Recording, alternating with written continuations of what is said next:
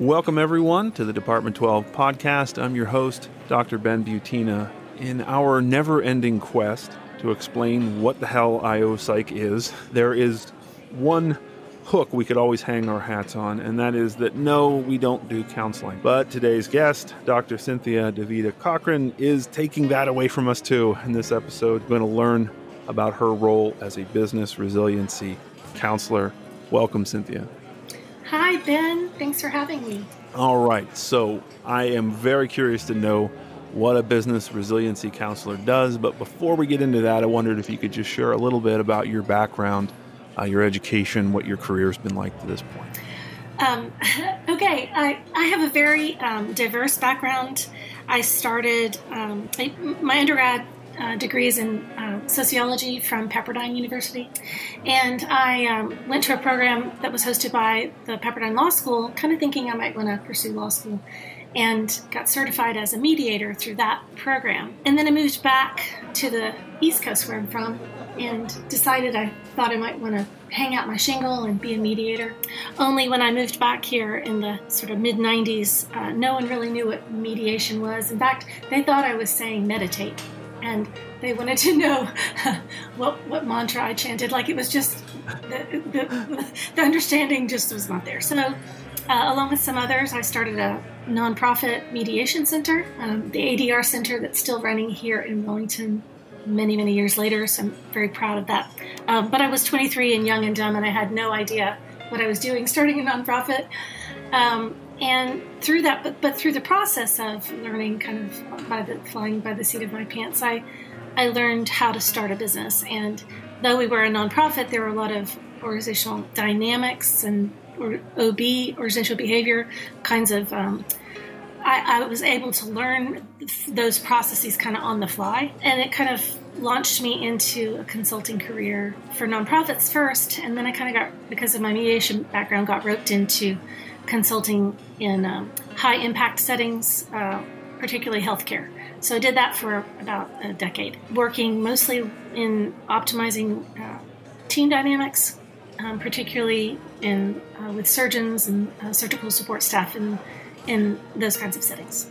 So then I was recruited by a nuclear power, nuclear utility consulting firm to do a similar kind of work in nuclear power utilities, nationally, internationally, and I was working for that firm when I went back to get my master's and PhD from Walden University, and I ended up developing a selection process for nuclear power plants who were experiencing a kind of a rebirth. They called it the nuclear renaissance for a while. New plants were being built, and they were rehiring, so they had some real problems with the shifting talent pool. Quite a bit of failure in their selection process in terms of failing out of the program. It's a very challenging process to get licensed to be a licensed operator through the Nuclear Regulatory Commission. And so I helped to develop a new strategy process of using assessments, not just for screening out for psychopathology, but to actually select in based on an updated knowledge, skills, abilities, and other qualities. And so the cool thing about that was that it provided a lot of resources for me during that dozen years. And so I also started a few other businesses on the side with some partners. I've owned a franchise nutrition company. I've owned a Pilates studio. I owned a business brokerage for a while, which was owned part of that with a partner, which was a family member. So I've had a lot of additional experience starting up and operating small businesses. When I left nuclear power consulting a couple of years ago, I ended up going back to my private practice as an organizational development, organizational behavior consultant, and doing a lot more coaching of startups and leadership coaching, that kind of work in my consulting practice. But last spring, as many of us who have consulting companies, I think, experienced, the first thing to go are consulting dollars and coaching dollars. I was at a kind of decision point in terms of, well, do I continue to try to squeeze money out of my clients to try to get them to be, to keep my coaching contracts in place, or do I look kind of at other options? So in the process of weighing those options, when I was recruited by another member of the local SPTDC, who let me know that this was a perfect fit for my background, and they really wanted me to consider joining the team. So I I had heard of SBTDC which is the Small Business Technology Development Center, because I had done some work developing a mentor group at a local startup accelerator, is adjacent to and a part of a extension of the University of North Carolina, Wilmington, where I taught at the time in the Cameron School of Business. So taught management and leadership and organizational behavior. I was familiar with them, but I had no idea the breadth and depth of the kind of work that they did. So as soon as I interviewed, kind of did my homework before the interview, I was completely sold that this could be a really cool way for me to pivot and be able to offer similar kinds of services to clients in my hometown area and be able to do it at no cost. No cost to the client. So I'm very excited about it. It sounds like it was a whole lot of things that came together for you. I mean, there was your education and background, but obviously your experience as a business owner, an entrepreneur, nonprofit founder, all of that sort of converged. I imagine a light went on as you saw this job listing for something called a business resiliency counselor. Could you just share with us, and I know you only really started a couple of weeks ago, but could you share with us what you do? Right. So it's funny because I at first thought, oh no, this is just business coaching. It's the same thing I've done, but it's more than that. And I think that has been part of my learning over the past few weeks. I've had such a warm welcome from the team. It's been so exciting. They've invited me to co-counsel with clients they currently have. And then, of course, I've been able to bring in quite a few clients that were my clients in my private practice. In the process of doing that, I've realized that it's not just business coaching, which is, I kind of come at coaching with a skilled helper perspective. I spend a lot more time with my business coaching clients, like questioning and going through the process of using tools and techniques that are unique to coaching. But there's a business advising process that I would say is equally important and probably even more stressed in business counseling. The director of the center that I work for here in Wilmington, Heather McWhorter, would say, I think she's been kind of advocating for a while to call us business advisors, but business counselors is kind of the standard title across the U.S. because we are the North Carolina version of small business development centers. We have the tech designation. It's sort of an additional credential for us, but these centers exist. They're kind of the best kept secret across the nation as an extension of universities in partnership with the U.S. Small Business Administration. There's that advisor aspect that I didn't pivot to as frequently as I am now. I'm serving more in an advisory role.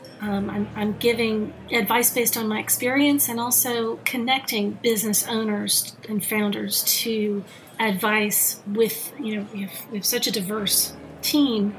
We can connect, co-counsel and connect business founders and business owners to just a wealth of resources. So the advisor part, I think, is what's really what makes us more like counselors. Yeah, so I think that, a comment that you made a minute ago, this is one of the best kept secrets across the country, was very apt because I suspect that a lot of my listeners are kind of hearing about this model for the first time. I think another question they might have is this advisor piece of it, at least, is it seems to be people asking, okay, well, how do I do this and how do I do that? And if I wanted to know that, I'd go online and look it up. So I guess what I'm wondering is, with presumably all of the world's information available online, what does an advisor offer to a client that they couldn't find on their own?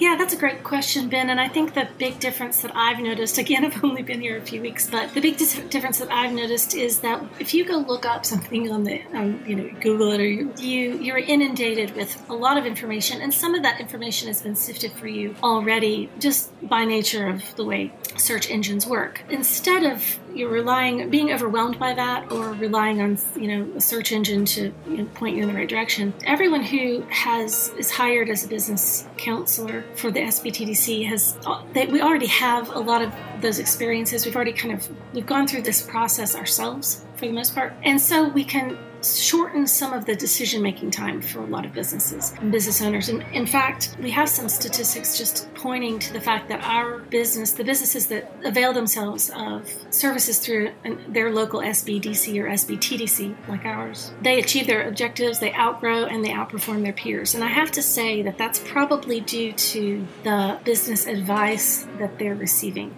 It's just high-quality advice from people who have been in similar situations, have struggled through similar decision making, processes and can shortcut some of those. Business owners don't have to reinvent the wheel.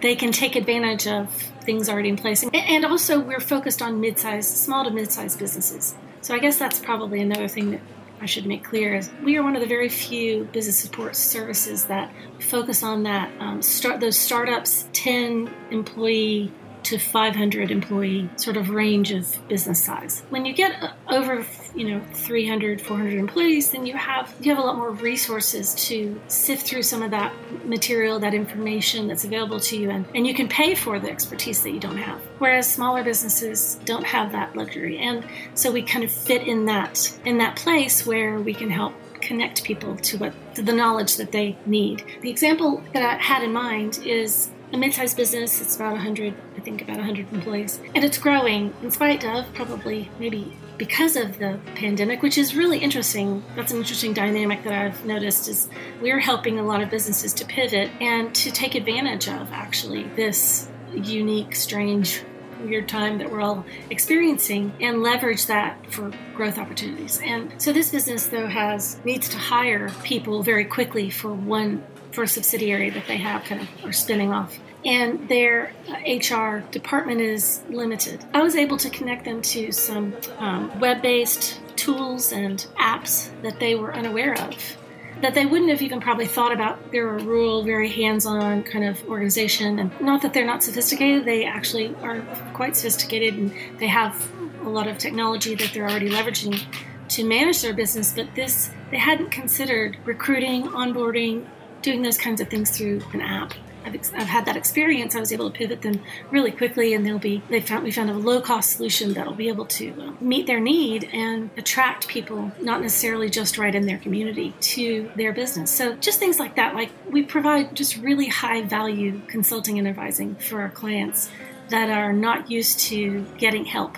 Also, because it's a confidential process, I think a lot of small business owners and founders and startup founders always think that they're always watching their bottom line. They're always watching what they spend on everything. And so they don't necessarily have the resources, the capitalization to be able to, engage with their attorney or their CPA on a daily or weekly basis. Whereas for no cost to them, they can reach out and get an SBTDC counselor who can do a lot of similar things, for free. And we have a very high touch kind of interaction. We're very diligent we see, upcoming webinars. We do a lot of education as well. So like this week, I attended what's called an Investor Ready Entrepreneur webinar with one of my startup founding clients, in which the panelists were all angel investors, or they work with and manage venture capital funds, and they were able to just glean some tremendous feedback on their pitch. Also, they were able to understand more fully the investing landscape in our state. It was tremendous, and we sponsor that regularly as a part of the mission of our statewide SBTDC. So those are some of the things that are unique, I think, and something that a small business owner, even though they could find information online, they may not be able to sift through it and really decide what's most valuable and most applicable to their organization's mission, vision, and strategic goals. And in fact, it's funny because a lot of people who start businesses aren't necessarily they don't have a degree in business. I mean, they just have an idea. So sometimes we're introducing them to some tools and techniques and ideas like strategy that they really haven't, they may be living week to week, month to month, year to year in their business, and they're not thinking in terms of those long-term kinds of plans. So we can help them with that as well. Yeah. It sounds like the teams are multidisciplinary. So there's people with many different kinds of backgrounds, and I'm assuming that many of them have, you do, experience starting, running your own businesses, entrepreneurs, franchisees, that kind of thing. What do you think IO Psychology could bring into this endeavor? Yeah, so that's a great question, because there's, in the latest wave of hiring, which is funded by the CARES Act, I and one other IO psychologist were hired for the North Carolina team, statewide team.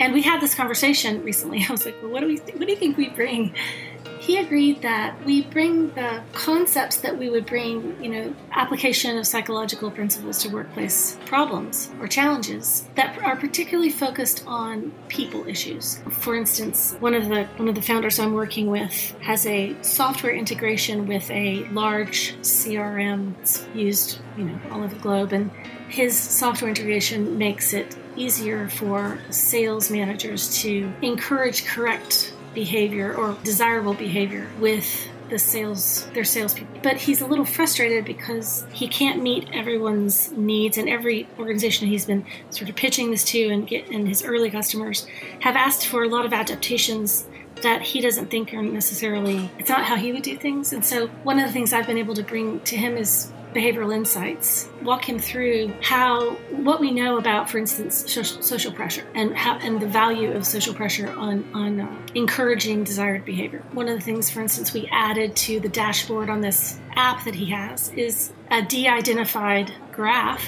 showing the other salespeople and whether and their progress towards monthly goals. So instead of like people, he sees little dots, but there's 50 dots, and he can see his dot or her dot in comparison to the other dots on the sales team. And that's a way of incorporating, social pressure, which is behavioral insight that we know is very effective. We know it from research. So that evidence-based practice I was able to bring, instead of sort of a mile wide and an inch deep kind of application of, using tools that are already in place, we can help individuals customize and really improve, based on research, their business. Not just using widely available, but really specialized expertise like that. He's finding his customers love it, and just using the term behavioral insights in his marketing has increased his uptick on companies who want him to pitch to them now. So it's really kind of a exciting thing to see. Very cool. So I think we've kind of heard what you would perceive to be the best part of your job, which is helping, these business owners, especially those that,